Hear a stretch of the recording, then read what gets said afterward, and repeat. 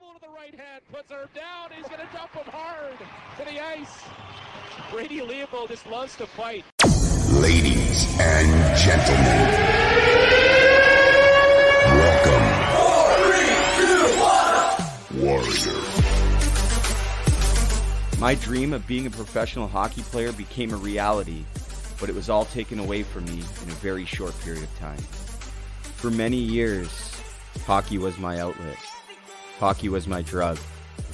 When I had a stick in my hand, nothing else mattered. I was able to break into the Western Hockey League in 2004, and I even won the Swift Current Broncos Rookie of the Year. During the summer of my rookie year, I experimented with drugs for the first time. After just 7 games in my sophomore season, I walked away from the Swift Current Broncos due to personal reasons. Nobody knew I had been sexually abused at the age of 5.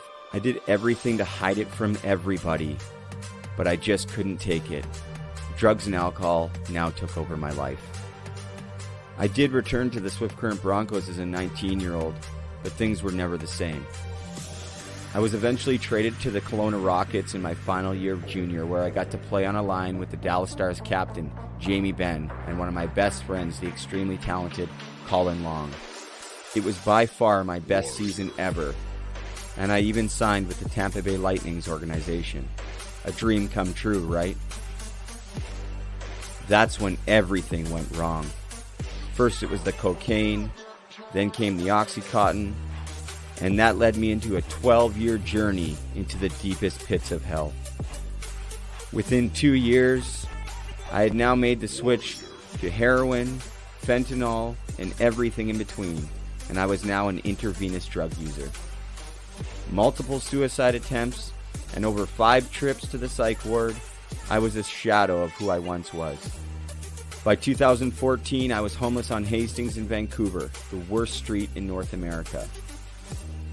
By 2015, I was a wanted criminal, making the Crime Stopper headlines more than once. After spending 3 years in jail, I had completely given up. With nowhere to turn and nowhere to go, I finally started to get honest. I took a chance and made some major changes. This is my story. Temple 911, where's your emergency? Someone overdosed? What's the address? I overdosed over 10 times. I'm one of the lucky ones. And for that, I will always be grateful. This is for all the men and women we've lost. Matthew Lazinski, Mitch Fadden, this one's for you. My name's Brady Leavold, and I've been to hell and back. This is the road to recovery. Warrior. All right, guys, what's going on? Welcome! Hockey to Hell and Back! Episode number 36. We're getting up there. I'm Brady Leavold coming at you guys live from Muskoka, Ontario. I love it up here, God's country. I am from Vancouver. I mean, I can't complain, but Muskoka's my new home, and I'm loving it up here. Very grateful. Thank you if you're watching live, if you're listening after the fact. Apple Podcasts, Spotify, all that good stuff. Thank you. I'm so grateful for all the support over this last year. It's been an incredible ride. Quickly, you guys know I've been started this new thing, kind of like Kevin Bieksa, but it goes back to all those we've lost. I bring up the picture all the time. Everyone in that picture we've lost to either mental illness or addiction-related causes. And every episode, there's going to be a new picture. Today, Rick Rippon. We've had Brendan Detloff, Matthew Lazinski, Ryan Donaldson. They're still here. They're not going anywhere. This is what we do. We honor those that we have lost. We got new red hats, puck support. Of course, the red and white. Who do you think I got in my hat this time? Big Bob. That's right. What do I got in my shirt tonight? Preston Grant. Ranging from former NHLers to minor hockey players, junior hockey players. If I have anything to do with it, they will never, ever be forgotten. We're going to get into a sponsor here. We'll see you in a few seconds.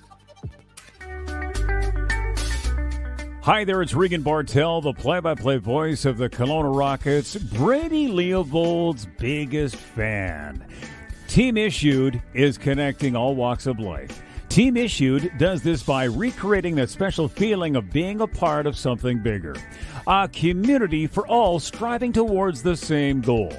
TeamIssued.ca. Promo code TOEDRAG15 for 15% off.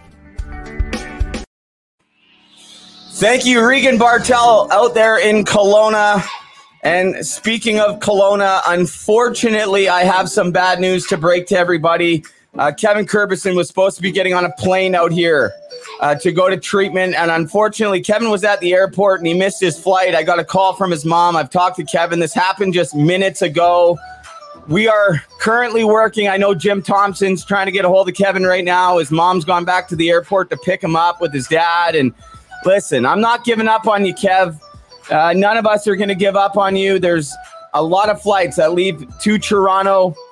And when that time comes, hopefully in the next day or two, I will be there with open arms to greet you. And I just want to say thank you to everyone who supported our efforts to get him here. We're not giving up on him. It's going to happen. If I have to go out there myself and pick him up, I will. Mark my words. You guys know I'm crazy. That's not crazy. That's what you do for a teammate, a friend, and sometimes we have to do what it takes. That's right. One more sponsor. We're going to get right in to the episode. Hockey to Hell and Back is brought to you by Pride Tape. Pride Tape is a badge of support from teammates, coaches, parents, and pros to young LGBTQ players. It shows every player that they belong playing the sport they love and that we're all on the same team. Show your support for teammates, coaches, and fans in the LGBTQ community by wrapping your stick with Pride Tape. Every roll of tape will make an impact in sports and beyond. Inclusion starts with leadership. Check out some of the ideas of how you can get involved at youcanplayproject.org. Check out Pride Tape at pridetape.com. For more information, you can send an email to Aubrey@pridetape.com. That's AUBREE, Aubrey@pridetape.com. You can find Pride Tape on Facebook.com/PrideTape, on Twitter @PrideTape, and @PrideTape on Instagram. Pride Tape thanks all of you for being champions for change. All right. Thank you to Jeff and everybody at Pride Tape. We're going to give away a couple roles later in the show, but I want to get to the interview. My guest, his time is valuable. He was trying to downplay it when I was just talking to him in the green room. This is my green room. I don't have a professional studio or any rooms for my guests to come in. Not yet, but who knows? That may change. But his time is valuable. I know a lot of people are excited about this one, as am I. You guys know how this works if you've watched the show. But before we do, I'll give a quick shout out to the girls out there in Gananoque. I know some of them live in Brockville. The Gananoque U15 girls. We're going to name them all at the end, but I know they're all watching. Hello, girls. Keep up the good work. Hello to Will McIntyre. And a big shout out to Corey O'Connor, who's going through the fight of his life right now. Corey, we're with you. I know you're going through treatment in the hospital. And to all the kids, Corey's kids, we're with you. And if there's anything we can do, we'll certainly do it for you. We'll see you guys in a few minutes. Well, today's episode is a big one, no doubt. Most people know that my podcast is based around hockey, mental health, and addiction. We cover other topics along the way, but primarily those are the topics that we like to discuss. And today's guest is one of the leaders in the field of mental health awareness. Not to mention, he's been on TSN since before I was even born. Sorry, Michael, I'm not trying to age you. Plus, you look younger than I do anyways. Michael Landsberg has been with TSN since its initial inception back in 1984. He recorded over 5,000 episodes as the lead anchor on TSN's Sports Desk. And from there, he moved on to one of my favorite shows of all times, Off the Record. It was a staple in my living room for so many years. Living back in BC with the 3-hour time difference, it was on every day after school. And I know it wasn't just me who watched it, because I've had several former teammates and friends reach out over the past week to share stories of how they did the exact same thing. Landsberg's career has spanned over 35 years. But what a lot of people didn't know, that during a lot of that time, he was living with a dark secret.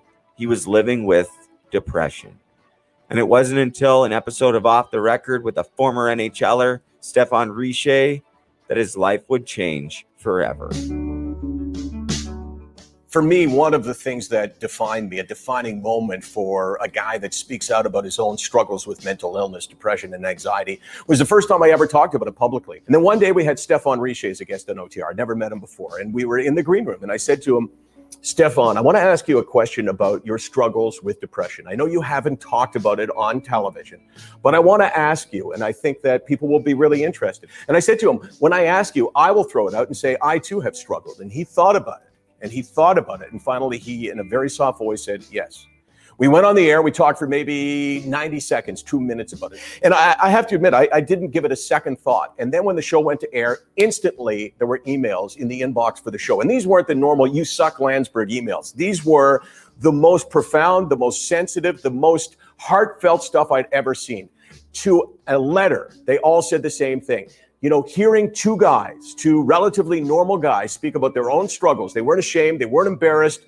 People said over and over again, it changed my life to hear you guys talking about it. I've never shared this with anyone. So over and over again, I read that and I thought to myself, the impact is amazing. And a year later, I heard from an individual who I responded to back and forth. And he told me that because I emailed him encouragement, he took the belt down from the hook that he had put in his closet. And he had decided at that point, I'm not going to hang myself. I'm going to try and get help tomorrow. And he said that was a year ago. And now I live a happy life. I'm Michael Landsberg, and that's my defining moment. The stigma of mental health still has a long ways to go, but it's come a long way. And a big reason for that here in Canada, and especially in the sports world, is a direct result of all the hard work and compassion of Michael Landsberg. His advocacy and hard work has been recognized, and he has received several awards, including back in 2017 when he was awarded the Meritorious Service Medal for his mental health advocacy, which was presented by the Governor General of Canada. It would take me all day to go through all of his accolades and all the recognition he truly deserves. I've had a lot of fun doing these podcasts where I've interviewed Hockey Hall of Famers and some of my idols. And today I might just be a little more nervous than I've ever been before. Earlier today, I watched Landsberg's documentary, Darkness and Hope, Depression, Sports, and Me, which earned a Canadian Screen Award nomination back in 2013. And I strongly suggest everybody watch it. These days, I catch Landsberg on First Up with former pro hockey player Carlo Colaiacovo, and I always make sure to get my daily dose of Landsblog, a short segment that he does every single day, 364 days a year, helping to end the stigma of mental health and supporting those who need it. So without further ado, here he is, the man, the myth, the legend, Michael Landsberg. This is my fight song. Take back what's going on, song. Dude, I have to tell you, God, I hate hearing about myself. Oh my God. You know, thinking, okay, can I turn it down? But if I turn it down, I'm not going to know when you're going to me. But it's, you know, I've just never gotten comfortable with just, you know, with anything that even resembles praise. I can give out praise. I can tell you that I loved your intro. I can tell you what you're doing is making a huge difference. But God, if you tell me anything like that, I find it really hard to accept. So I will just say this. Thank you for that. Thank you for having me on the show and all of those kind words. And you need to relax because this is going to be, I promise you, the easiest interview that you're ever going to do. So just tee me up. I'm wound up. I'm ready to go. Well, hey, man, thanks. First off, thanks for doing this. And I mentioned earlier, like, I can't tell you, you know, growing up in Vancouver, I come home from school and, you know, turn the TV on after I get a snack. And there you were every single day, like Monday to Friday. And it's just been a wild ride. So to see you on the other side, I really appreciate it, man. You know, Off the Record was, I kind of think that I probably had the best experience of anybody who works in Canadian television. Like I could sit here. We did about 3,900 shows, and I could sit here and I could tell you stories about famous guests, because we put on not just athletes and coaches and general managers, but we put on actors like Vin Diesel and musicians like Pink, and like this we put on porn stars, and like we put on anyone that we thought you would turn on your television and go, oh, that's pretty cool. So I met this incredible cross section of people. What a blessing that was. And, I'm lucky in that I was able to use that to kind of tell my story about mental illness. And what you talked about, I guess it was me talking about it, that really changed the direction of my life. Is like I was going like this, and then Stefan Richer is a guest on Off the Record, and I realized that he suffers from depression. So now I start to turn, and I say to him in the green room, hey, can you come outside for a second? And I say, is it okay if I ask you about your mental illness? And he says, well, I'd rather not talk about it. So now we're back to going in this direction. And then I say, well, if you'll talk about it, I'll talk about it. And he said, you? And I said, yeah, me. He goes, no way, not you, which is classic for depression. If you don't look like you're the depressed person, people don't believe it. So he said, okay. And we went on the air, like I said, and we talked about it for maybe 90 seconds. And then after the show, I started getting emails from people. And that is why you and I are talking tonight, because I found out that it was so incredibly easy for me. Like none of this is, oh my gosh, like I told that story about this guy who was watching. His name is Tyson Williams from North Battleford, Saskatchewan, which is weird because he's from the same place as Wade Belak, my buddy, who I'm sure I tried to see on your picture. I'm sure he's on the picture, but none of that. He's right above Rip in there in the bottom corner. And it's interesting. Sorry to cut you off. It's interesting that you say that. It was going to be Wade Belak. And as soon as I put Rip up there, and I played against Rip, I love Rip. But as soon as I put it up there, I said to Susan, who's upstairs, I was like, I think it should be Belak on there. But then it was like time to go live. And so it's interesting that you said that. But yes, he's in there. He's right above Rip on the right-hand side there. And he's on our clothing. So all of the clothing here at Puck Support, all the different things, what we do is we have a in memory of, tonight's Probert. And, the Probert family has been so supportive. Danny, and she promised me I get to ride Bob Probert's Harley in the Bob Probert Memorial Ride if I get my license and stuff. So it's been a wild ride, man. Bob Probert, I had never met him when he played, and he came in to do Off the Record, and it was just so classic of tough guys and fighters. There are, I've interviewed a lot of people in my life, and I have never met a tough guy, a fighter, an enforcer, a guy whose job it was to stick up for his teammates. I never met one that I didn't like. I never met one that I didn't think was really well spoken. And Bob Probert was like, holy shit, this is an awesome guy. Like I remember he came in with his brother. And first of all, he was really happy to be there. He kept saying, hey, thanks for putting me on the show. And I thought, well, you're Bob freaking Probert. Like, why are you thanking me? But we had sushi in the green room. And I remember him yelling to his brother, hey, I don't remember his brother's name. Norm, yeah. Hey, Norm, get in here. They got sushi. And he goes, oh, man, this is so nice of you. I go, Bob, you're Bob freaking Probert. Like, someone must have given you, like, sushi before in your life. He goes, oh, no, I really appreciate it. And that was kind of a lesson. And a couple of years later, you spoke to my daughter, Casey, right? I mean, she's the one that arranged for this. She was in Ryerson at Radio and Television, and she was doing a documentary. And she interviewed Bob Probert. And Bob said to her, I said, hey, Bob, this is my daughter, Casey. Is it okay if she asks you a few questions? This was at a charity hockey game. And he said, sure. And he took her under his arm and said, essentially, hey, Case, relax. I got this. Ask me anything you want. And there was such a lesson there. Because all of the guys, I bet you in that picture, have a kindness to them. And people, especially that go through what you've been through, if you come out the other side, you're talking about your friend who didn't make it on the flight, like there's two directions he can go, and both of them are profound. Number one, if he stays on his current path, that's a bad thing. But when you've been through hell, when you have been at the bottom and looked up, it gives you a view on the world that makes you incredibly important to other people. So that's what I saw. I got a story for everyone, just so you know. So you can, be careful how many names you mention, because I'll just. Well, I wanted to circle back because I didn't mean to cut you off about your friend from North Battleford and Wade Belak. So my buddy Tyson Williams, so he messaged me and said, "Hey, you don't know," because I didn't know that he was in the process of ending his life when I messaged him. This was after the Stéphane Richer show. I just knew that he was feeling hopeless, and he said, "I should tell you that I was about to end my life." That was my dog that pulled that, by the way. I was about to end my life when you messaged me. And I didn't know that, right? And he said, I was in the closet. I heard the bell go off that I had an email. And I thought, okay, well, it could be my parents or it could be my daughter. And I'd written notes to them. And I went and I saw that it was you. And I responded. And then I went back to finish the job and back and forth. And this story is so crazy because, first of all, he was from the same place as Wade Belak, who was a real buddy of mine. You know, he and his wife and his kids and my family were really close. And he and I spoke about his depression 2 weeks before he died. So the fact that Tyson was from there, the fact that Tyson, was really in the worst possible place, but he was able to get help, and he wouldn't have gotten help if he wouldn't have heard someone sharing, what you're doing and what I'm doing. Like, I don't know about you, but this is the easiest thing in the world for me. Like people say, oh, good for you for doing this. But the truth is I get as much as I give. And this is incredibly easy. It was always incredibly easy for me. So the end of the Tyson Williams story is going to blow you away. So he and I got to be friends.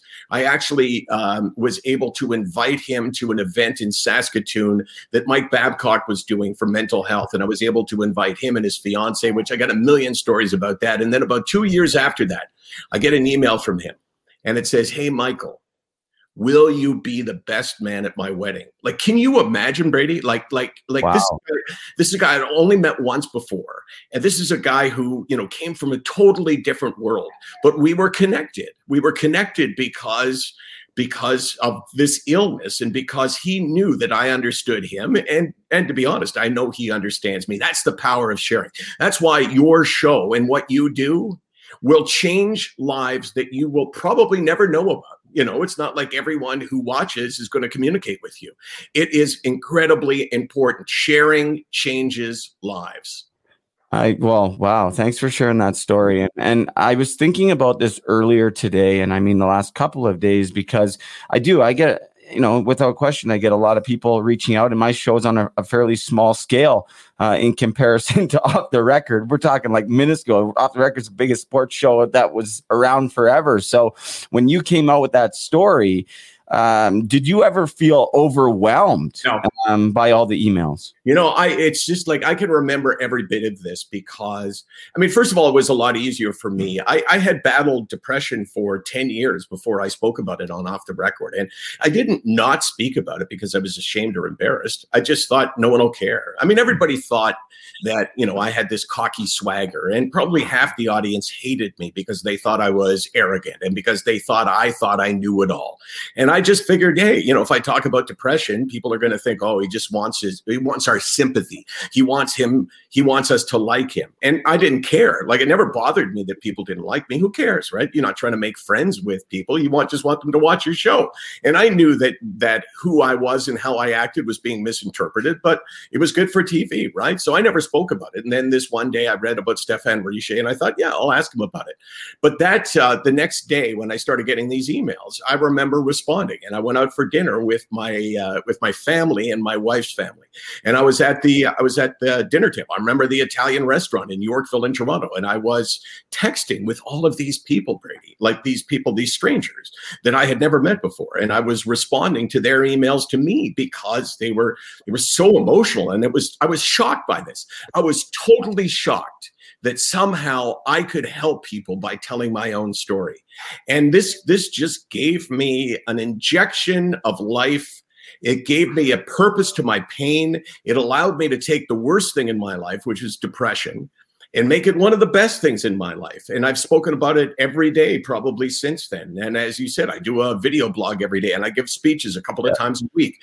And it's just become the most important thing in my life professionally. And I owe it all to the fact that the stigma still exists. So when people hear someone like me or you talk about mental illness without shame and embarrassment, it can change their life. So not only have I never felt overwhelmed by it, I've always thought this is like one of the best things that's ever happened to me.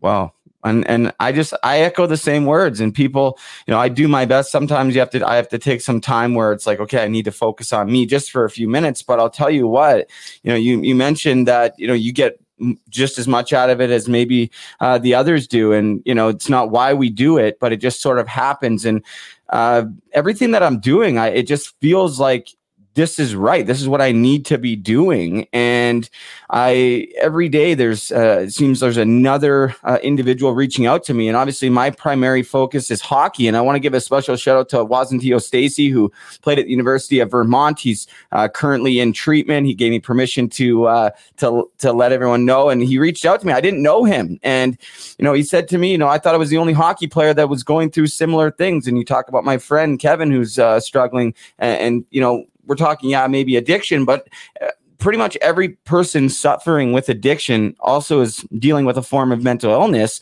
and that's how they're trying to self-medicate to make themselves feel better. At least that's what I was doing. So I've seen a couple interviews, Michael, if you don't mind talking about it. Dude, medication, medication. There's nothing that you could ask me that I wouldn't answer. Try to ask me a question that I wouldn't answer. You'll never find one. I'm a totally open book, and that's where the real value is in this, right? Yes. Is being open. So go ahead. Well, I'm just curious where you're at right now with medication as far as antidepressants or anything like that these days. You think you can ask me that question? No, that's so personal. I'm kidding. I'm just hoping you can ask me anything, and you can. I'm on 20 milligrams of Cipralex, which is also known as escitalopram, and 200 milligrams, so 100 twice a day of Wellbutrin. Okay. Take Zopiclone to sleep, and a couple of days a week I take Vyvanse for ADHD. Yes. Okay.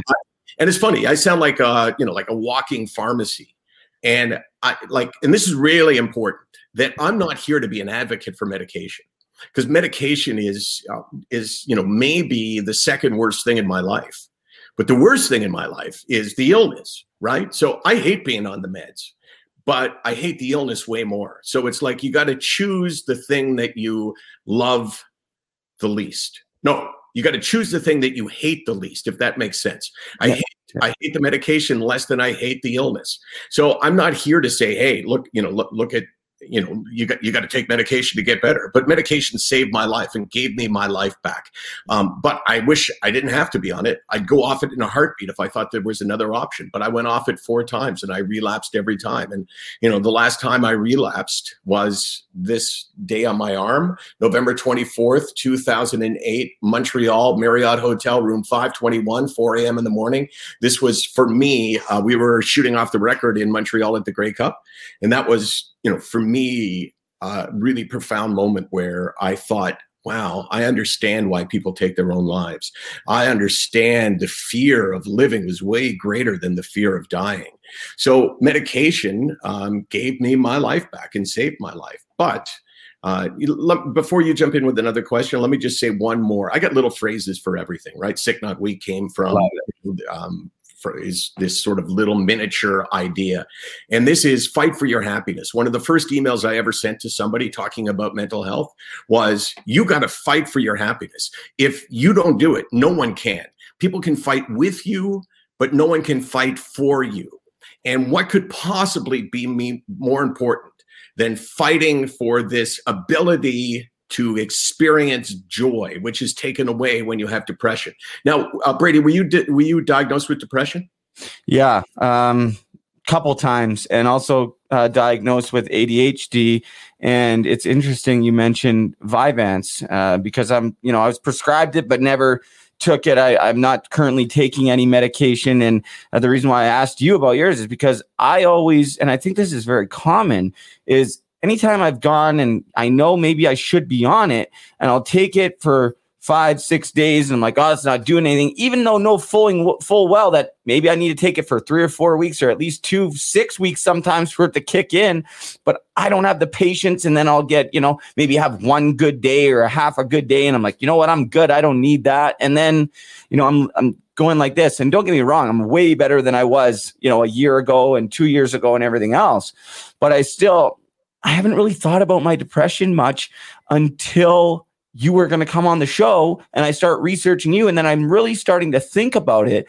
And I think about all the times where I'm just kind of floating by and like, I'm motivated to do these things and I'm talking to people, I'm helping people. But when I'm by myself, I'm like, man, like I've been having, and a lot of people don't know this, but I've been having little flashes where it's like, is life even worth living? Like what, even though I have all these good things going on and people think, oh, like this and that, it's like, I sit there by myself and I'm like, man, like, is this it? Like, you know, like I don't want to sound ungrateful and because I'm trying to live that way, but I have these moments where it's just like, maybe I want to take my own life, and then I'll snap out of it and I'll be like, no, like what? Why are you thinking like that?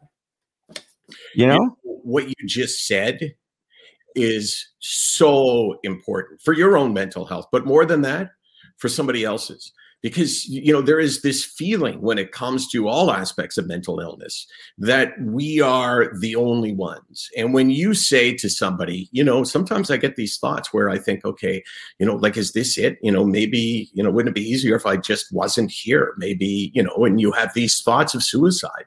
Someone else hears you say that and goes, oh my gosh, I thought I was the only one. I thought I was all alone. And then you realize it's like you're in the closet with depression. You think I'm the only one. And then someone opens the closet door and a little light comes in and you look around and you go, oh my gosh, I played with that guy. Oh my gosh, I went to school with that guy. You find out that not only are you not the only one, but there's many people who experience the same thing. I think, let me ask you this question about depression with you. If you had to live the rest of your life the way you feel now, and when I say now, I don't mean at this time on this day. I mean, in general, if you look at the last 3 months, just overall, if you had to live like this the rest of your life, would you be satisfied with that? Would you go, yeah, you know what? I'm okay with that. Or would you say, I want something more? It's a good question. I mean, there's a lot of great things in my life, but there's these moments where I'm just like, I can't get through this. I don't know. And honestly, lately it's sort of even creeping in more, and where it's like, I have to push myself to get out of bed. And it's like, man, you got stuff to do. You got to get up, you got to get going, and maybe I'll get through it. And some days are better than others. But yeah, there's a lot of great things in my life. I just had another baby and a lot of great opportunities in front of me. But when I'm by myself and when I'm thinking about it, and it's not even that I'm like, oh, I pissed away my hockey career, I've hurt all these people, I was doing all this. It's not even that. It's just like, I just feel blah sometimes. And I'm like, like what is really going on here? And I can't explain it. You don't have to explain it, because those of us that have been there can understand it without you explaining it. And those who've never been there will never understand it, no matter how much you explain it. And that's one of the complexities of being a caregiver to someone like you or me, in that you can't understand what depression feels like unless you've been through it.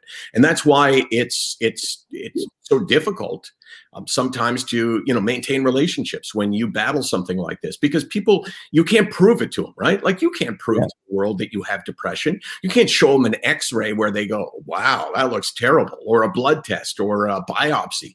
So all they know is what you have in your life. And the belief is, if you have good things, you just had another baby, and all of the other things that I don't know about that you would say are really good things in your life, people look at that and they go, well, how could he be depressed? But one has nothing to do with the other.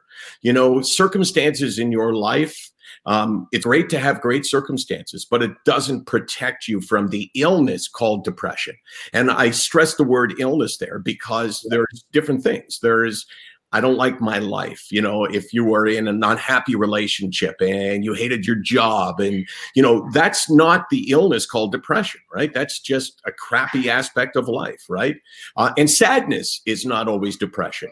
Some people with depression are sad, and some people who are sad are depressed, but one doesn't equal the other. I mean, this is stuff that people need to hear, because when they're battling this and they hear that they are understood, it's incredibly powerful for them. That's your goal.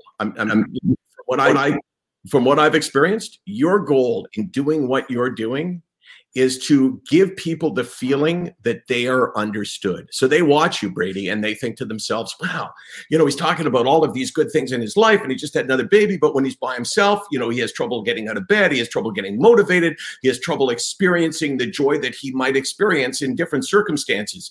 People, when they hear that, it can change their life because they realize he understands me. And the belief that many of us have, and I'm sure when you were going through addiction and you were at your worst, I'm sure you thought nobody could understand what you were going through. Exactly. And there was even, and I've shared this before. It's like I was homeless on Hastings. I'm sure you've been to Vancouver. You're well aware of what Hastings is in Vancouver. I was homeless down there for 10 months, like bad. And I remember being down there with lifers down there, and they would look at me and they would be like, what's wrong with you? Are you trying to die? Like, cause that's the life I was living. So of course I felt like nobody understood me, because even when I was down there, and the reason why I ended up down there, obviously there's a path to what happens to get there and everything else. And you get down there and nobody judges you and you don't have to, hide. And then when I start to realize that this is not where I belong, I don't fit in, they didn't care or anything. And then I started to realize that I had a little bit more to give than just to be the drug. I just didn't know how to get out of it. And when depression comes on though, it is, there's just no words for it. It's like so debilitating where, man, like my girlfriend, for example, she'll be like, why aren't you ever happy? Why aren't you? And it's not that I'm not happy, like whatever. She's like, you don't laugh, you don't do this. And it's like, I wish I was happier. I'm not trying to be not happy or anything, and I can't explain it. It just feels like I'm just like trapped sometimes. Like I just can't get away from myself. Dude, I understand every word that you're saying. And it's like, I said before when we started this, I said, somebody who has never experienced depression will never understand what it feels like, because it goes against everything that I call it healthy brainitis. It's like how screwed up the healthy brain is when they look at someone like me or someone like you, because the healthy brain thinks, well, if I do something good for Brady will feel good. That's the way life generally works, right? Like if you don't have depression or other mental illness issues and something good happens to you, you feel good. The problem with depression is that it takes away your ability to feel good. So no matter what happens, you can't feel it. You can act like you're feeling good, but you can't feel it. And the loss of that ability is crushing. That's why, like, I know, today was a pretty good day for me. The last couple of days, not good. I blogged about it. Yeah, I saw.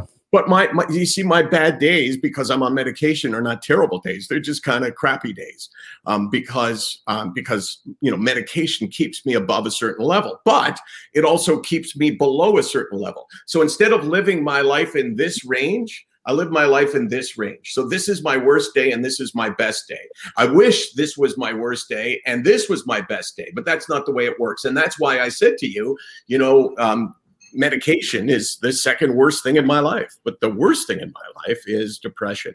So I understand you. And if you, like, when you're having a bad day, if you texted me and said, hey, Michael, people are looking at me like, why can't I be happy? I have good things in my life. I would respond to that by saying, I understand why. They don't understand why. But I understand, it's like telling someone who's trying to start a car that's out of gas. Why can't you start the car? And you're doing, you're pushing the button. I was going to say this, but that's, I guess I just dated myself. If a car's battery is dead, no matter how hard you try, the car's not going to start. If you are depressed, no matter how hard you try, you are not going to be happy. It's like something in your brain, some chemical is missing. And the fact that other people can't understand what that feels like is really devastating to those of us with the illness. Yeah. And what I found too, especially in sports, and I use hockey as an example because that was my sport.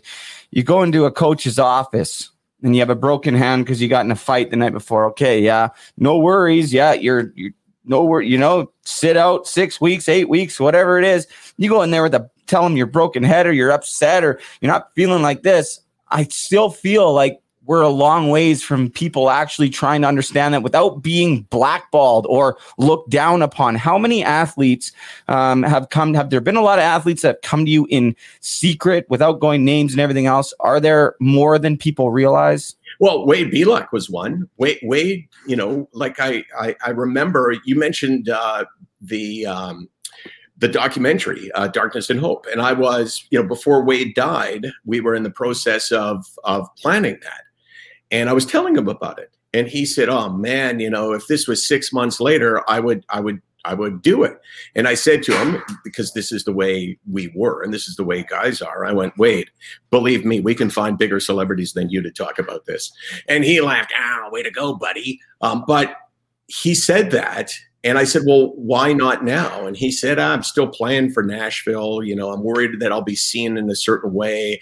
You know, I don't want the guys in the dressing room to know that I'm battling this. I don't want my coach to know that I'm battling this. And that's tragic. But you see, it's not just hockey locker rooms. It's, you know, if you work at a bank, it's the same thing. You don't want your boss to know. I spoke to 1,000 teachers one time, Elementary Teachers Federation of Ontario in Cambridge. It was a PD day. So they hired me to come in and speak. And I asked them, I said, how many of you would go to your principal if you were having like a really hard time? If you thought, oh, okay, well, you know, I'm battling depression and I need some help. I need some help from my boss. And out of the 1,000 teachers, maybe 20 put up their hands. And I said to the rest of them, like, why not? And they said, well, because, you know, they'll look at us differently. You know, the coach in your situation would look at you differently. And that is at least in part because you said if you broke your hand, you could show him an x-ray of your hand that showed you, hey, there's a break right there.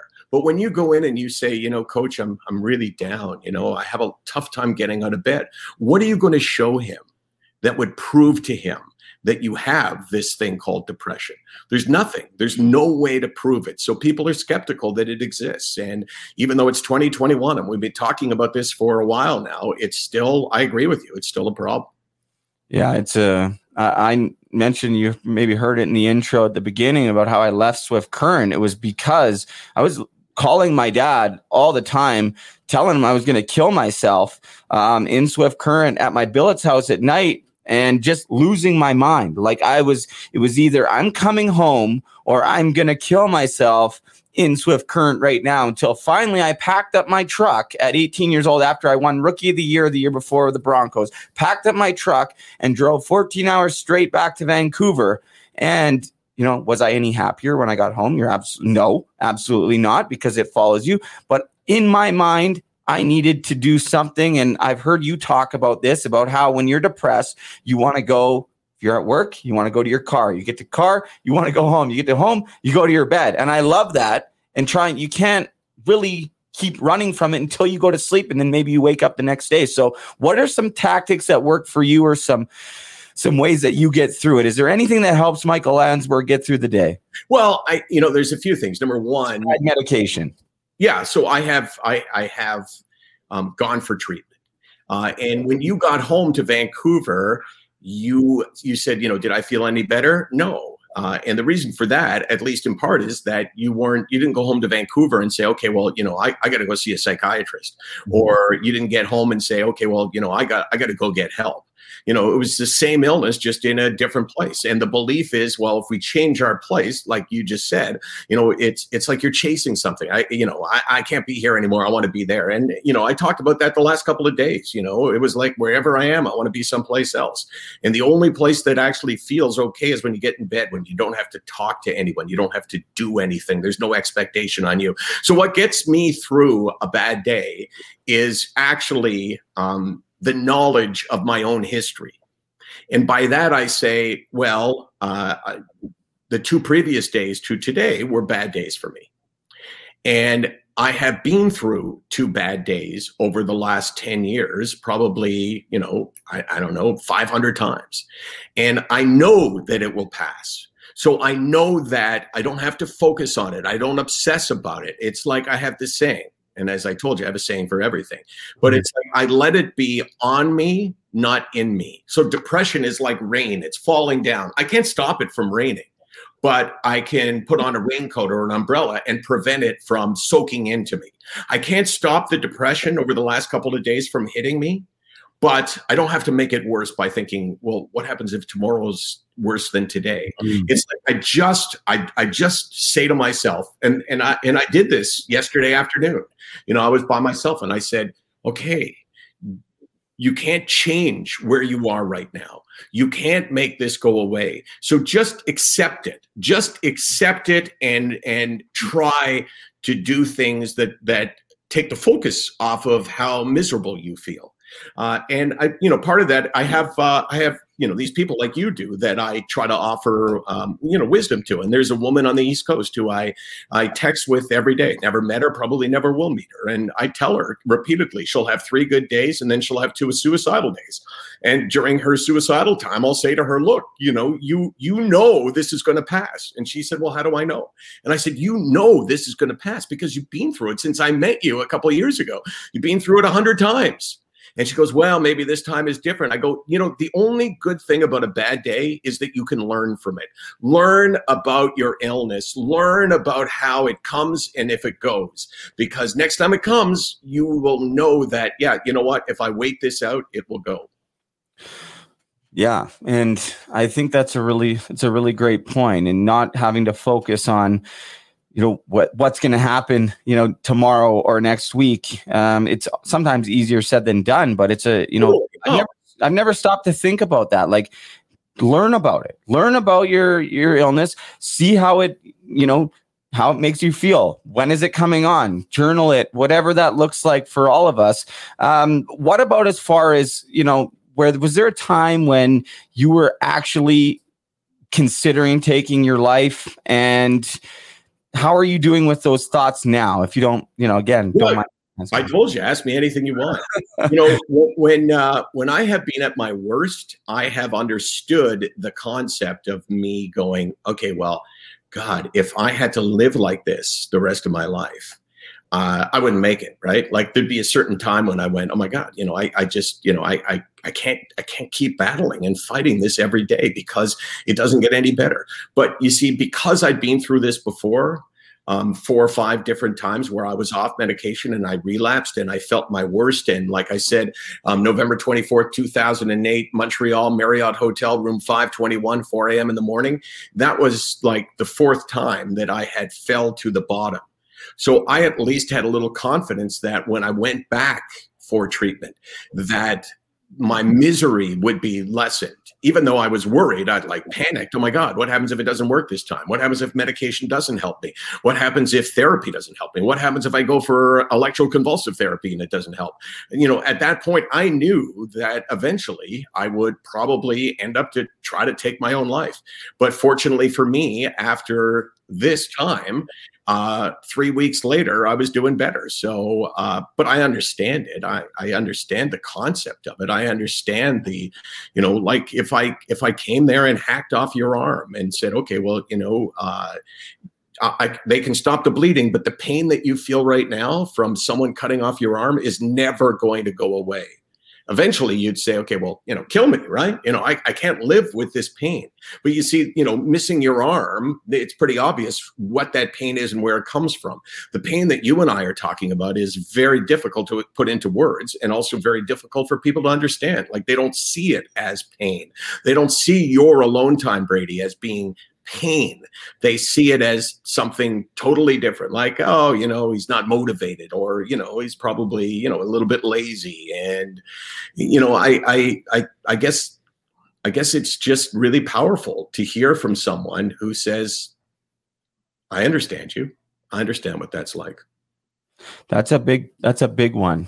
People sometimes just need to be heard and have somebody listen that, understands and sometimes have been there and walked in their shoes and cares, right? Right. Because when I know for myself, when I'm going through these different aspects of mental illness, especially depression, I want to get to anxiety a little bit, because that's something that I never knew that I had really until recently. I'm talking, especially when I was playing, you want to talk about anxiety. I thought it was like nerves, butterflies, okay, you know, everything else. But with depression, it's like, I just sometimes wanted somebody to be like, hey, you know what? It's okay that you're feeling like, you know, it's okay that you're feeling like this.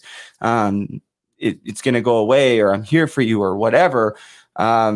Instead of having to try to just pretend like I was okay all the time, just always constantly putting on that mask of, yeah, okay. From day one, I can remember being a kid, starting to do that and having these feelings and everything else. And it's just like, wow. So what about anxiety is a question. And the second question I have to go along with that is, how long did it take you to get your meds straightened out with the right ones, different tries? Has it been the same since day one? Because I know sometimes it could take a little bit of time.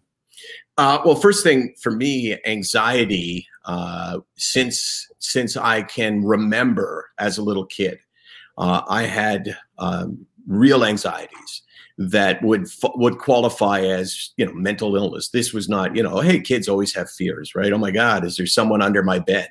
You know, I had anxieties that dictated a lot of my life and the decisions I made, and a lot of the things that I wouldn't do.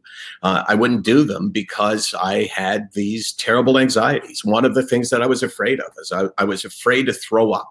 I was afraid to be around someone who threw up. I was afraid of anything that had to do with it. I was afraid of watching a movie where someone threw up. There's actually a name for it. It's called emetophobia. And that prevented me from doing things like riding on a bus to camp.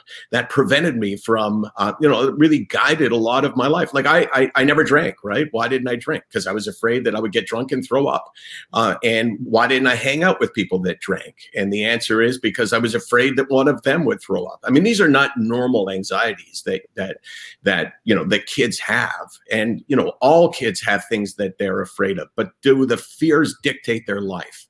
And the answer is not unless they have a real problem. And I never told anyone about this. You know, I would have taken this secret to my grave if I hadn't sort of become an out of the closet mental health sharer. And I existed through my childhood, and then I got married, and it started to, it started to get a little bit better. And I think that because I never really dealt with it, I was not prepared for adulthood and some of the things that, real experiences in life that would create anxiety. I had no coping mechanism. I still don't. I still have times when I'm just consumed by anxiety. So it's, and for me, I get most depressed when I get most anxious, when my anxiety goes like through the roof. When I obsess about things, then I start to fall into a deeper hole of depression. So I think one feeds the other. As for medication, I've been really lucky. When we first started off the record, I fell into this terrible hole of depression. And I remember going to my doctor, and my doctor, I said to her, a psychiatrist, I said, look, I'll talk to you as much as you want me to talk, but I need something, right? I'm not living right now. I'm dying. And she wrote a prescription for Prozac, which was kind of like the first of its kind in that category. And, 3 weeks later, I was doing better. And when I went off of it, because I got tired of the side effects, I relapsed, and then I went back on, and I went back on Zoloft, and then I went off it, and I relapsed, and I went back on Celexa, and that helped too. And I went on Effexor, and now, as I told you, I'm on Cipralex and Wellbutrin. So every drug has worked for me. And that's lucky. I'm one of the lucky ones, because I know people who try everything and can't get better. And that is like the worst thing, the most painful thing, the most tragic thing that I can think of is somebody who can't find relief for something like depression. Wow. It's a lot. This is a lot to take in, because I'm sitting here listening, but I'm thinking to myself that I need to be doing more for my diagnosed mental illnesses that I've been diagnosed with since I was 18. I'm now 33. I'll be 34 in August. And on the record, not off the record, on the record, I mean, like, I've only ever taken anything, like I told you, twice. I've taken Effexor for a week once, and I think 10 days, like 3 years after that. Can't tell you how many times I filled prescriptions and either picked them up and threw them in the garbage, 6 months, a year down the road, or Phil went to drop off the prescription and never went back to go get them. So, man, I've seen it. With that, I can kind of be your conscience. And it really comes back to the question I asked you, which is, if you had to live like this, would you be satisfied? Because if the answer is yes, and not just yes because you think that's what I want to hear, but if the answer genuinely internally is, yeah, you know what, I'm okay. I know what it's like to be really bad. I know what it's like to be addicted. I know what it's like to not want to get out of bed in the morning. And I can accept where I am. If you can say that, then I would say, that's a good thing. Continue to enjoy that. Monitor yourself, but continue to live like that. But if the answer is no, I kind of do feel like I'm giving up an aspect of my life that I want, then you got to keep chasing the help. And sometimes you need someone like me pointing out to you, asking you the question, are you satisfied with where you are? And, there's a lot of ways that I can try to have you come to the conclusion that you need something more than you have right now. Because sometimes it takes someone outside of your own brain to help you with your own brain. So, I can be that guy for you, because I know where you're at. I know what it's like. I know what it's like not to be sure. And I also know what it's like to give up part of your life to your illness. And that's really tragic. Well, I appreciate that, number one. And two, it's another great point that you make. And I know that a lot of people, I talk to quite a few people and point out things, and, maybe I need to be taking a little bit of my own advice, or actually need to get outside of my own thoughts and my own advice to hear it from somebody else, towards me. And it gets back to people ask me, well, what are you doing for your own? I'm fine. And I could tell myself I'm fine because I'm not using drugs anymore. But when you ask me the question, am I satisfied? Like, if I had to live like this for the rest of my life, like, would I be satisfied? No, because I believe that I can be happier, can have more joy in my life. And if that is the case, then I can, therefore I can be a better father. I can be a better friend. I can be more productive with anything that I want to do. Because a lot of the times I'm sitting around and sure, maybe I'm getting stuff done, but it's like, oh man, I'm doing stuff that I used to love to do sometimes. And it's just like, and I'm not doing the things that I really love to do. And it's a really difficult, piece, and especially when you're dealing with coming out of an addiction, because it's so focused on addiction. You tell the second that I tell somebody I'm not okay, they think I've relapsed onto drugs, and it's like, holy, I don't even want to go down that wormhole. But I mean, I'm so far from that part of my life. Like, it doesn't even feel like that part of my life exists. But now it's like, okay, so now I'm here, and I need to take that next step. And so I am doing counseling through the ministry here as well, mostly to do with sexual abuse trauma counseling, which has been, it's been tough, but another thing that I believe I needed to do. And I've become friends with Sheldon Kennedy, who has been great over the last year. I try not to bombard him too much because I know he's got a lot coming in and he's gone through a lot, but man, it takes sometimes, guys like yourself and Sheldon to really, another one's Brent Sopel, who's become a good friend of mine, to really pose these questions, back on me. And I appreciate that. If you don't mind, I'm going to get to a couple of comments coming in from people watching. I know I'm not going to be able to get to all of them. There's so many. Bring it on. Coming in. We'll skip down to here. Ryan Phillips, good friend of mine, follow of yours, former pro hockey player too, and mental health advocate. At what age did depression kick in? What age and how did you combat it? I think we got to that, but what age was it? I guess I was 40. 40.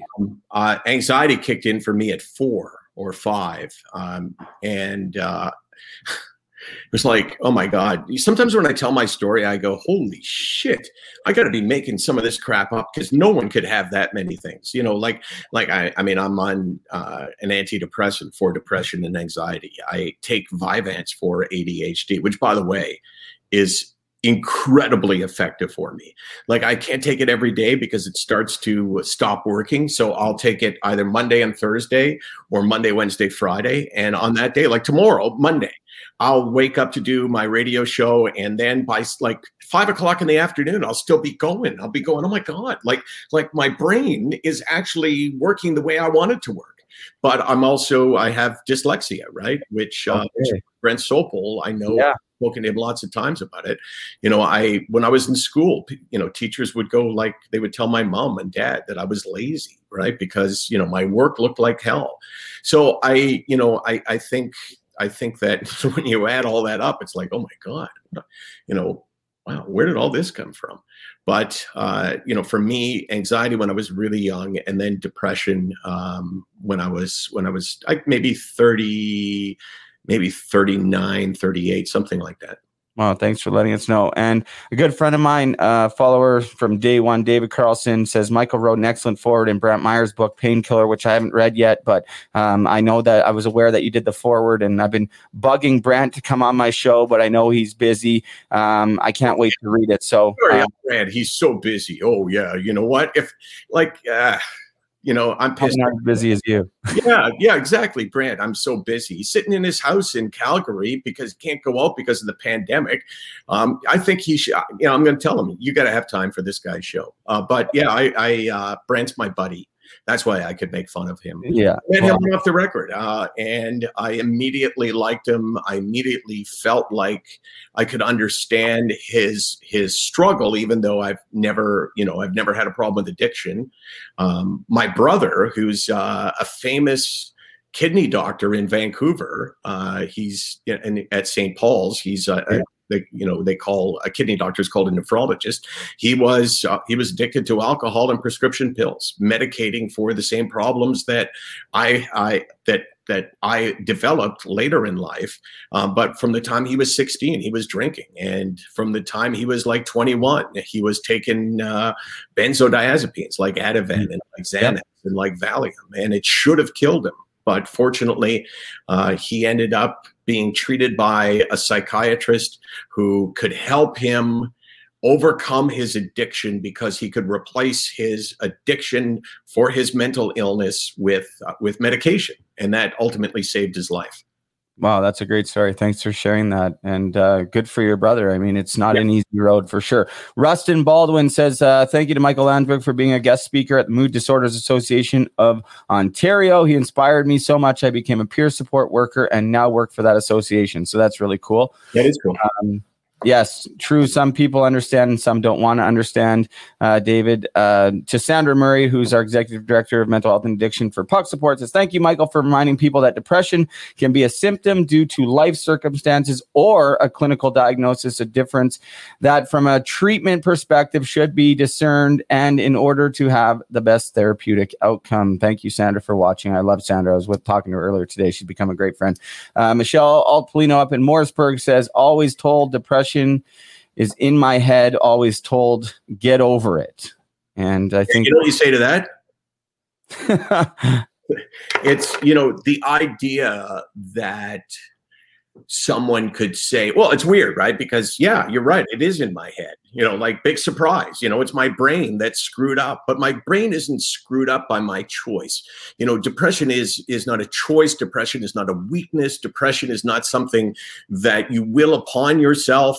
It's an illness like anything else. And because of that, because you can't prove it, is it Michelle that you were referring to? Michelle, people will say to you, oh, come on, Michelle, like, what? Enough with the whole depression thing. And that's because they don't understand it. And like I said, if you could prove it, if you could say, hey, I just went to the doctor and he took blood and my results came back and my depression was, 112. And someone would go, oh my God, 112, that's terrible. But, we can't prove it anyway. And it's incredibly frustrating because people always doubt something that they can't see, and you can't see depression. Yeah, it's who knows? Maybe we'll get there. Probably not in our lifetime. Who knows, though? Things are always changing, but it would make things a lot easier for people. Maybe not a lot easier because maybe you'd still have to deal with it. But man, it's very frustrating. At times for me. And I just think back to my hockey playing days, like, and I heard Stefan Richer talk about it lots. It's like, couldn't go to his teammates or his coach and tell him. It was just, there's no way that was ever going to happen, especially when he played. It was even more of a stigma attached to it. So I want to say thank you to him too for doing that with you. Yeah. That was amazing. That both of you guys really changed the game, I think, for a lot of people, especially in the sports world. So thank you for that. And I know you don't like hearing about all the things you've done and everything, but at the end of the day, sometimes, Michael, you should look in the mirror and be like, hey, you know what, Michael, I'm proud of you. Tell yourself you're proud of yourself, because you've done great work, man. And we all appreciate you, including Sean Horswell, who says, I'm so happy Michael is a part of this. Such a big part of my every morning. So that's really cool, Sean. Thanks for joining the show. We're moving on. I can't get to all of them, guys. I'm sorry. Ryan Phillips, again, thank you for your truth and transparency. Matthew Meinzer, this guy, let me tell you, I always talk about this guy because he's always watching. He's in Argentina, okay? He's from Canada, and he moved to Argentina, and he makes hockey sticks down there for the locals in this, not just like a big part of Argentina. We're talking in the middle of nowhere, and it's just beautiful down there. And he makes it out of their wood trees that grows only in Argentina. And he's growing the game of hockey in the very bottom of the world near like Antarctica. It's crazy. So Matthew says we all need to find that PMA, that positive attitude. And yeah, because at the end of the day, it's, you know, if you know that you're going to get through it, staying positive and trying to just keep moving forward with that attitude, it's had a profound effect on me. Go ahead, Michael. Right. A positive attitude is most important, because when you're chasing the help, believing that you can find help is really important. Like, positive attitude you can't get rid of severe mental illness like we're talking about because you have a positive attitude, but it can help you in chasing the kind of help that will assist you in that. So yeah, I mean, that's weird though. He's down in Argentina making hockey sticks. What kind of business plan is that?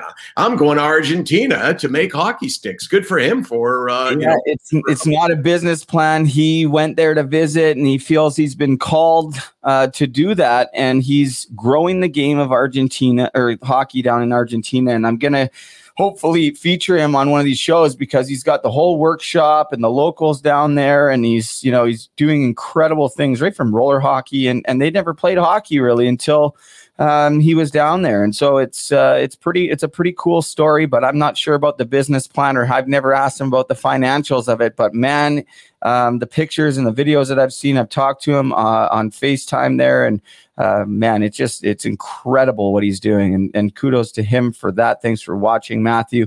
Erica Lynn Joyce, one of my best friends' older sisters, Matt Thompson, said this has been a great interview. Love Michael Landsberg, OTR. She also says thank you both for continuing to share your story. And it's there you go. There's his answer. It's not a business plan. Haha. It's for the love of hockey, which is very cool. And so sorry if I had to skip over a bunch of comments and questions. I don't want to, he's saying he doesn't make any profit. Thanks, boys. And I thought that too. So Matthew, thank you. I was kidding about the business plan. I know you were. When you say he's making hockey sticks in Argentina, it's like, really? But hey, if he has found peace of mind, if he has found something that when he wakes up, he wants to go do, then that's a good thing. Yeah, it's a very, very cool story. Before I let you go, I want to talk to you a little bit about the Sick Not Weak, where that came from, how long it's been around, and what you guys do. I was giving a speech, after that Stefan Richer show, I realized that there's something incredibly powerful about anyone talking about their own mental health in a really candid and open way. And, when I talk about this, it's not like I'm saying, I'm doing something unique. Anyone can do what it is you're doing and what it is I'm doing. But I was fortunate that I had platforms available to me. People would listen to me because, some people knew who I was, and that's a great entree into talking to them. And I was giving a speech in Toronto at a hospital, and I said, God, no one ever admits to being part of the stigma, right? It's like, now when I give speeches, I'll say, how many of you think the stigma is a problem still, even in 2021? And everyone will put up their hands, or if it's a virtual thing, they'll all say yes, and you'll see like 99%. And then you say, well, how many of you think you're part of the problem, part of the stigma? And almost no one says yes, because we don't see ourselves. Like if you say, how many people think they're racist? Almost no one will say it. How many people think they're sexist? Almost no one will say it. Yet we know racism and sexism is still a big issue in our society. So I said, someone challenge me on this, man. So finally someone put up their hand and, said, hey, I think that, your illness of depression is not exactly like other illnesses, that it's not like, having diabetes or cancer or anything like that. I said, well, thanks for saying that. We debated back and forth. And at the end, I said, what you need to understand is that I'm sick, but I'm not weak. And someone repeated it back to me. And then I have no idea how I got from that point to the point where it kind of became, my rally cry, my moniker. It kind of became, like this statement that everything else, when I give a talk, for instance, I'll say, hey, my name is Michael Landsberg. I battled an illness called depression and anxiety. I understand suicide. I understand why people take their own lives. I understand the pain of waking up and not wanting to get out of bed. I understand all of that, but I'm not embarrassed. I'm not ashamed, and I'm not weak. I am sick, not weak. And it's like everything else I say after that is just examples to prove that is the case. So I don't know, March 10th, 2016, we started a charity called Sick Not Weak, and we just went through our 5th anniversary. I remember saying this because there's 1,825 days, I think, over 5 years. And I figured out I had done 1,800 daily Lands blogs over that period of time. So Sick Not Weak is just kind of who I am, right? If I was a tattoo guy, I'd probably get a tattoo that said Sick Not Weak. Well, maybe, hey, so you won't do it? You never get a tattoo? I wouldn't say that. It was, one of the coolest things I've ever experienced was I was in the airport. I was in Calgary and I was coming home from giving a speech. And this was probably, 3 years ago. And some guy comes up to me and I'm thinking, okay, he's like 5 feet away from me and he's staring at me. It's like, okay, it's a little creepy. So I said, hey, how you doing? What's up? He goes, not much. And I could tell he was really emotional, right? And he said, look at this. And he had a tattoo on his arm and it said Sick Not Weak. And I thought, that's just like, it was an incredible experience, so profound. And, there was so much that tattoo on that guy's arm said to me about the world that we live in and the importance of sharing mental health and how people want to hear stories that empower them, because my story empowers him and then he tells his story and that empowers someone else. You tell your story and people listen and they go, oh, okay, well, I feel like now I can be more open with other people. Well, it's sometimes, it takes somebody to stand up to just shed a little light on these hard topics, to really empower others to do the same thing. And it's guys like you that have, really come and booted these doors open, man. And I know you don't like hearing about it, but I strongly suggest that you take a good look in the mirror and tell yourself you're proud of yourself and that you love yourself, because you've done amazing work. And listen to that story, Michael. I mean, that's amazing. All these emails you get, man, all these people that, and like you said, maybe it's to you, it's not anything special. You're just living your truth. You're being transparent. But in a world where, especially nowadays, where people are so inclined and motivated to only talk about or post the good things in their life. Oh, look at me, I'm here. Look at me, I got this new shirt or this new car. And so when people see that people are not always okay, they don't always have it all together, because nobody does, but a lot of people try to pretend to. It takes balls, and you deserve some credit for that. Social media is the worst thing in the world, but it's also the best thing in the world because, I mean, look, 99% of my communication comes in social media. I'm on Twitter every day talking about a good day, a bad day, talking about, this is how I feel. This is how, my loss of self-esteem affected me yesterday and trying to do my job. I mean, that's incredibly important for other people because they go, wow, me too. But the problem with social media is that we think that everybody lives a perfect life, like you were saying, and that can be devastating to us, right? Everybody posts the best picture they can of themselves. Everybody talks about their life like their life is perfect. And the feeling that everybody else's life is perfect can make you feel inferior, right? Because you go, well, my life's not perfect. So I think it really helps to hear someone talking about their non-perfect life. And if that's got to be me, great. If that's going to be you, that's great too. So here's what we're going to do, you and I. You're going to have me back on your show.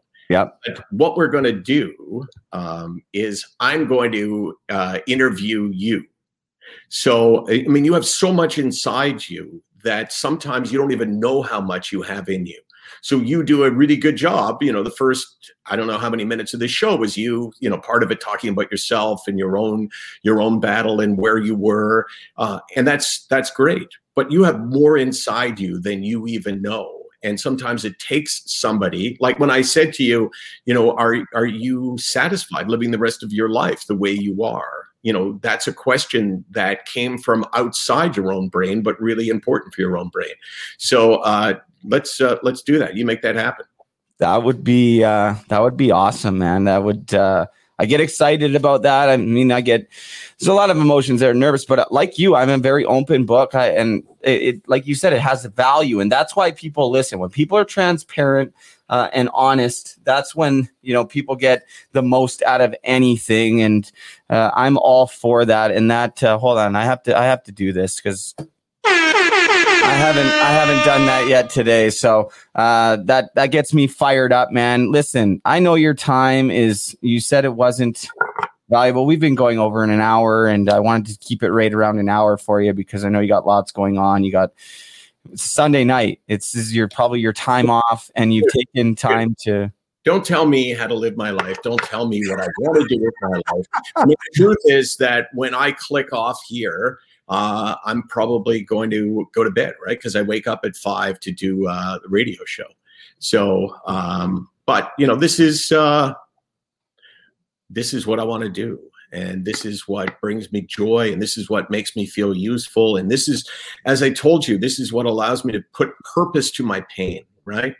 Plus it's cool to experience it through somebody else's eyes and to, listening to you, especially, off the top before I came on. It's really cool to hear other people speaking candidly and openly. And because I understand how important sharing is, that it is infectious. Mental illness is not contagious, but sharing is contagious.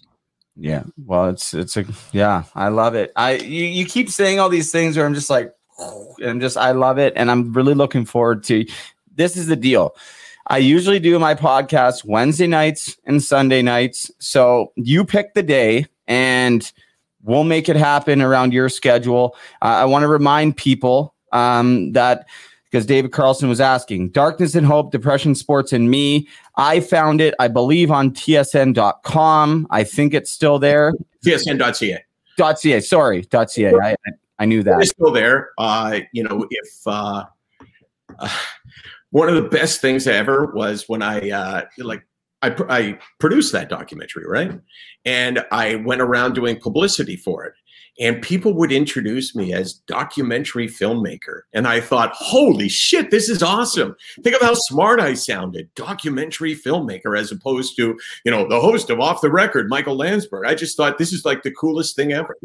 And it's, that was a really great experience because, it allowed me to push the borders of my own life, right? To move into something that I'd never done before.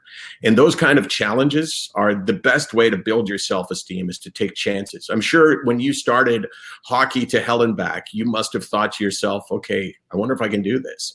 And then you do it and you go, hey, that was okay. People liked it. It was important for people. That's how you build up confidence in yourself that can be destroyed by depression, but really important. So yeah, we'll pick a date soon, and we'll do that. And I think this is a really very cool experience. You have a whole different history to you, but you and I end up in the same place, which is, share for the benefit of others, and we benefit as well. Yeah, absolutely. And just before you go, I have, it was called Hockey to Heroin, The Road to Recovery. I did like 70 episodes of that, then changed the name. And I think Hockey to Hell and Back resonates more with people, especially in hockey, because every hockey player and every person has essentially been to hell and back. Hopefully they get back. Some are still living in their hell, like my friend Kevin. And I got to get on the phone and figure out what's going on with him. And Michael, hey man, thank you so much. You let me know whenever you want to make that happen. I'm there. Please say thank you to Casey. She was great. Corresponded. I wasn't expecting you to even say yes or anything, and I got an email back within like 15 minutes, and I was like, whoa, like wow. So thank you, Casey. I will tell her that, and I will be in touch with you. And I just think that if I can help you with your friend Kevin, if he needs words of encouragement, words of encouragement are easy to come by, and no one can encourage you to do things unless they've been there. And I haven't been there with addiction, but I've been there with probably what he's medicating himself for. And sometimes it just, really helps to hear someone go, hey, I believe in you. Because I believe in me, and when you have a lot in common with someone, you believe in them because you believe in you, because you are them, and you're never going to understand what I just said. It's impossible to understand because I said it so quickly. But I heard every word of it, and I really appreciate those kind words. And I'm going to talk to Kevin here as soon as we get off. So Michael Landsberg, producer, filmmaker, and former host of Off the Record. You catch Michael on TSN Radio, 5 a.m. That's early. That's early. At Hey Landsberg on Twitter. And if you want to chat, michael.landsberg@sicknotweak.com. It's my email address, and that's the right one. So, I'm here because I want to be. Thanks, man. Awesome. Thanks. I'm going to get those up for everybody. And thanks again. Have an awesome Sunday night. Thank you again to Casey. Talk to you soon. See ya. Wow. How awesome was that? Thank you to Michael Landsberg. Greatly appreciate it. Huge fan. I was trying not to fan out, but I think, a lot of people, I got so many messages this past week. People couldn't even believe he was coming on my show, and more than ever, I've had a lot of big names in the hockey community come on my show, and none garnered more attention than Michael Landsberg. Shout out to Dan Spence down there in Aurelia, former pro goalie, played against him in the Western League. He was really excited about Michael coming on. Before I go, I'm going to grab this jersey that I don't even want to grab. I'm going to leave it in there, actually. I don't want to get it dirty. The Doug Gilmour jersey is available for auction. The current high bid, I last checked, was $350. And I got a message from Kevin's mom. We're going to figure this out. We are not giving up on Kevin Kurbison. There is no giving up on Kevin Kurbison, not a chance in hell. Anybody else wants to give up on him? Go ahead, because I will never give up on him. He needs people to fight for him, to encourage him. My understanding of it is that he went to get a drink. He pushed it a little bit too late to get to the gate. They shut the door. His bags were checked, everything. I talked to his mom, and I need to call her again. And please, let's not give up on Kevin. If I have to go out to BC and pick him up myself, I told you I would. I'm a man of my word. So stay tuned for the final details. Thank you to Darren Bruff down there in Etobicoke. He donated a Daryl Sittler picture, which is right here. We're going to auction this off for Kevin's treatment for puck support. And I don't even want to say if Kevin doesn't go to treatment, but if that's the case, all the money is going to stay in the mental health and addiction fund, or it's going to go to me going to BC and getting him to treatment. I told you guys, I'm not giving up on him. I don't give up on my friends, my teammates, my family. I don't give up on anybody. I don't give up on anybody. There's a lot to digest there, this episode. And I do want to say hello to Wazantio Stacy out there in Quebec in treatment. Stay strong, brother. I'm proud of you. I don't know you. I haven't met you in person, just through phone calls and texts. He's going to come on the podcast and share his story of how addiction almost killed him and how he took the steps to get himself into treatment. And we're going to remain friends for the rest of our lives. So Waz, keep up the good work. Hello, once again, to all the U15 girls, the Gananoque Royals. Going to go through the list. Thank you for staying with me till the end. The captain of the Gananoque Royals under 15 team is Caden Moorhead. Hello, Caden. Hello to the assistant captains, Alexis O'Connor, Haley Pinkney, nickname Pink. Hey, Pink. Gracie McShane, Ella Murphy, Kaylee Hardy, how are you? Signed picture I sent to you. Hope you're well. I believe that was you. Kaylee Chaser, how are you? Liz McBride, who they call Dizzy, how are you? Karen Thomas. I hope I'm saying that right, Karen. If I'm not, make sure I know so I can get it right the next time. I don't like doing that. So, hello, Kara. Hannah Tullock. Hannah, make sure I know too. I'm just having fun now. Hello, Hannah. Sadie Humphreys and Bella Napo. Hello to all the Gananoque U15 Royals. Thank you for watching. Thank you for supporting. Look, I could get teary-eyed just talking about that because just knowing that the younger generation is watching, listening, it means the world to me and my mission, our mission here at Puck Support. We're striving to make a change in the hockey community. And in case anybody didn't see it on the website, we do have our mission and vision statement up there. It goes like this. Our mission: we strive to raise awareness and end the stigma surrounding the hard-hitting topics of mental health and addiction. We are dedicated in seeking change and providing support for all those connected with the game of hockey. Our vision is this: Puck Support is committed to providing a holistic foundation of support for those affected by mental health and addictions in the hockey world.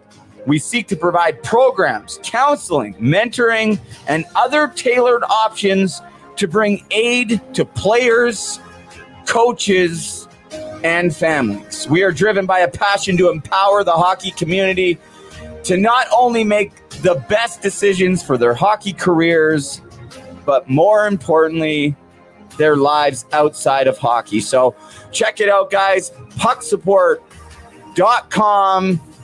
If you want to get any of this swag, use promo code NEVERFORGET. You're going to get 10% off. Sorry. All of our long sleeves are still on sale until tomorrow. Use promo code LONGSLEEVE. It's going to get you 20% off. All the long sleeves. All of our youth swag on sale till tomorrow. Use promo code YOUTH. Going to get you 20% off. Save you guys some money while supporting mental health and addiction in hockey. And also looking pretty good. I'm not going to lie. I do like this stuff. I wouldn't wear it if I didn't like it. I just wouldn't. I love this new hat. red and white hat, Canada colors / Detroit Red Wings. In case you're just joining and you didn't know, we put names in all of our clothing. Big Bob in my hat. Hard-hitting issues. If you're struggling, reach out for help. Please reach out for help. There's a button on there. You can get support now. Set up an appointment with Sandra Murray, our Executive Director of Mental Health and Addiction, and a good friend of mine these days. Sandra, thank you for all your support. Hello to Nathan Weeb in Saskatchewan, doing a lot of amazing stuff for us. If you need some prayer or some peace in your life, join us Thursday morning, 10 a.m. Eastern. The link is on our Facebook page.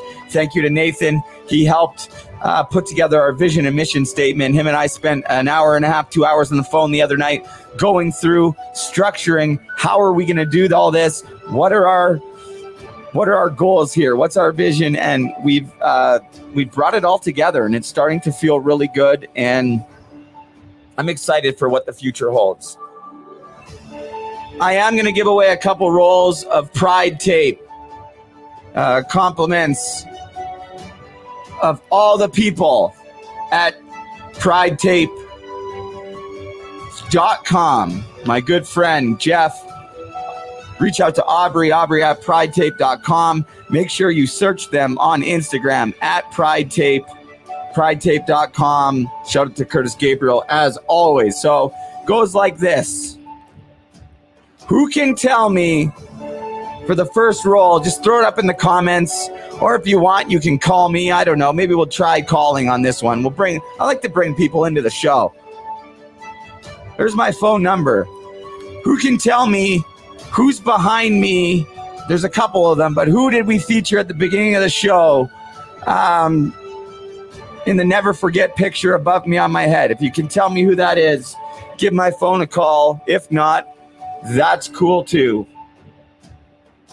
If my phone's going to stay on.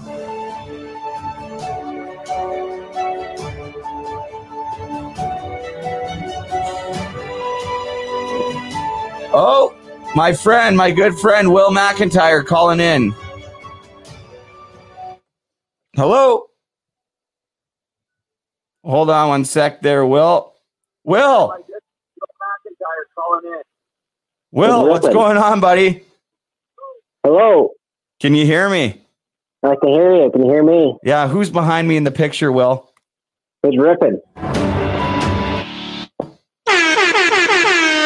You got it, buddy. I'm gonna send it out with that hoodie that I'm sending you to. And hey, shout out to all the girls there in Gananoque. Thanks for sending me the list, and thank you for all your support, Will. I truly appreciate it. You know what? I'm just gonna send you both of these rolls. Make it nice and simple. David Carlson was our winner on the last episode. David, yours is coming. So check your mail, David, because something special is coming to you. Will, thank you for all that you do. And while you're on the phone, thank you for donating those great pictures. I know things are looking a little grim right now for Kevin and the situation, but I can assure everybody that I'm not giving up, and I hope everybody else isn't giving up too. No, man, we'll get him here. I believe so too. Okay, Will, thanks so much for your support, man, and all that you do. And I love you, brother. Love you too, bro. Okay, we'll talk soon, man. You bet. Have a good one. Bye. Awesome. I love it when we can do that. There was one more phone call. I didn't see the number coming in, and Will's a great supporter of the show, and love it. I just love it. What else? There's one more thing that I needed to say before we go. Sean Horswell calling. You know what? I'm going to take the call anyways.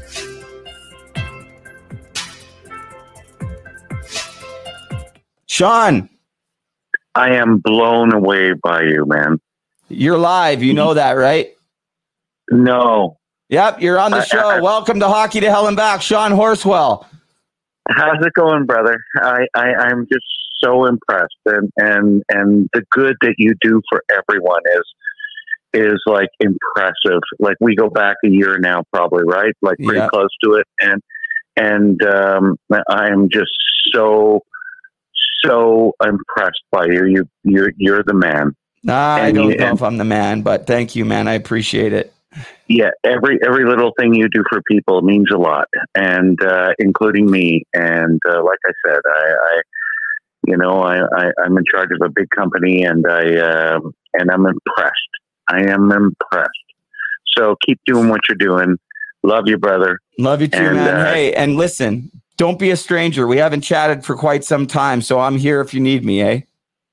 Yeah, well, I'm going to take you up on that, so that's good too. So please tonight do. was like impressive, brother. Please tonight do. was impressive. Thank you, All Sean. right. Thank you, Sean. Take care of yourself. We'll talk very soon, I hope. Very soon for sure. Take care. Okay, buddy. Bye. Okay, bye-bye. I love this. And do you know why I can do that? Because I have a Rodecaster Pro. I'm going to lift my computer up and show you guys in case you don't know. But I have a Rodecaster Pro. And so the reason why I have that Rodecaster Pro is for a couple reasons. But Sean Horswell is the one that made that happen. He was able to order it on his credit card when I didn't have. It was early. It was a while ago. I didn't have a credit card. I still don't really have a credit card. I got a Visa prepaid, or not a Visa debit. I don't have no credit card. But he stepped up and allowed me to use his credit card and put his money up before I even had the money to pay for it. So, Sean, thank you so much. I'm very, very grateful. Thank you to everybody who watched the show. Special thank you to Michael Landsberg. Can you believe he wants to interview me on my own show? It's kind of funny, but it's going to be great. It's going to be good. I mean, the guy's a pro. The guy is the guy. He's Canadian's best interviewer as far as I'm concerned. Off the record, how many people watch that? Unbelievable. Jesse Tucker. What's going on, Jess? Shout out to you, and I hope... I talk to Jess all the time. Hello, Jesse. Going through a bit of a tough time. Hang in there, my friend. You know what you need to do. You know what you need to do. I'm here for you every step of the way as well. So, you know what you need to do, man. Pucksupport.com. Promo code. Never forget. Gonna get you 10% off. And don't forget about all of our youth stuff. Promo code youth. 20% off. That's right. And it's going to a great cause. Everybody keep Kevin Kerbison in your thoughts, in your prayers. We are not giving up on him. Hello to Taylor and the kids up in Utterson. Susan Cook upstairs. Thank you for all that you do. Seriously. Could not be doing any of this without a lot of people. You're certainly one of them. And happy birthday to Johan, who's also upstairs, turned 37 today. Happy birthday, Johan. I know it was a quiet day for you on your birthday, but all the best in this next year. And it's been a great pleasure getting to know you over these last couple of days, and look forward to developing that friendship and see where all of this is going to take us. So, Johan, happy birthday. Hello to all my family back there in... I'm going to cry. In BC, I miss you guys. I love you. Dad, Mom, I love you guys. Brooklyn and Brody. That's why I'm crying, really. It's Brooklyn's birthday in 3 days. She's going to be 13 years old on St. Patrick's Day. Happy birthday, Brooklyn. I love you. I think about you every second. Virtually every second of the day, I think about you guys, and I miss you to pieces. Seriously, it's just, I am just going to stop talking. I'll never give up. I will never give up trying to be a part of your guys' lives. I love you guys so much. Quick shout out to my cousin, Rachel, down in Australia. I can't really talk about it, but some big news coming in to the family. Hello to my Auntie Lee, my uncle, or her parents. Big news coming in. I'm going to keep it quiet. But hello, Rachel, down in Australia. I love you. Lots. Spencer and Adam, same with you guys. Miss you all so much. It's there's no words. There was one more thing, but you know what? Oh, I got it. Darcy Rhoda, former Canuck great, and a friend of mine, a guy who wanted to come see me in jail when I was in jail in BC, and a guy who took me out for breakfast 2 days after being released from jail. Nobody else was talking to me. Nobody, really. My family was barely talking to me. Darcy Rhoda, former Canuck, he took me out for breakfast. He was the general manager and owner of the Burnaby Express when I was there. We're going to bring him on. He's going to tell you guys all about how it was a disaster, probably when I played for Burnaby, but what he saw in me as a hockey player and as a guy, and we'll talk about his career and how he's remained on such a great path, and he's such a great individual. So hello to Darcy Rhoda out there in Coquitlam, British Columbia. I can't wait to connect with you. Rod Peterson's going to join the show. Hopefully Kelly Rudy soon. We couldn't make it happen. Jordy Ben. These are all things coming down the line. Be kind. Be grateful. And remember, have a great day if you so choose.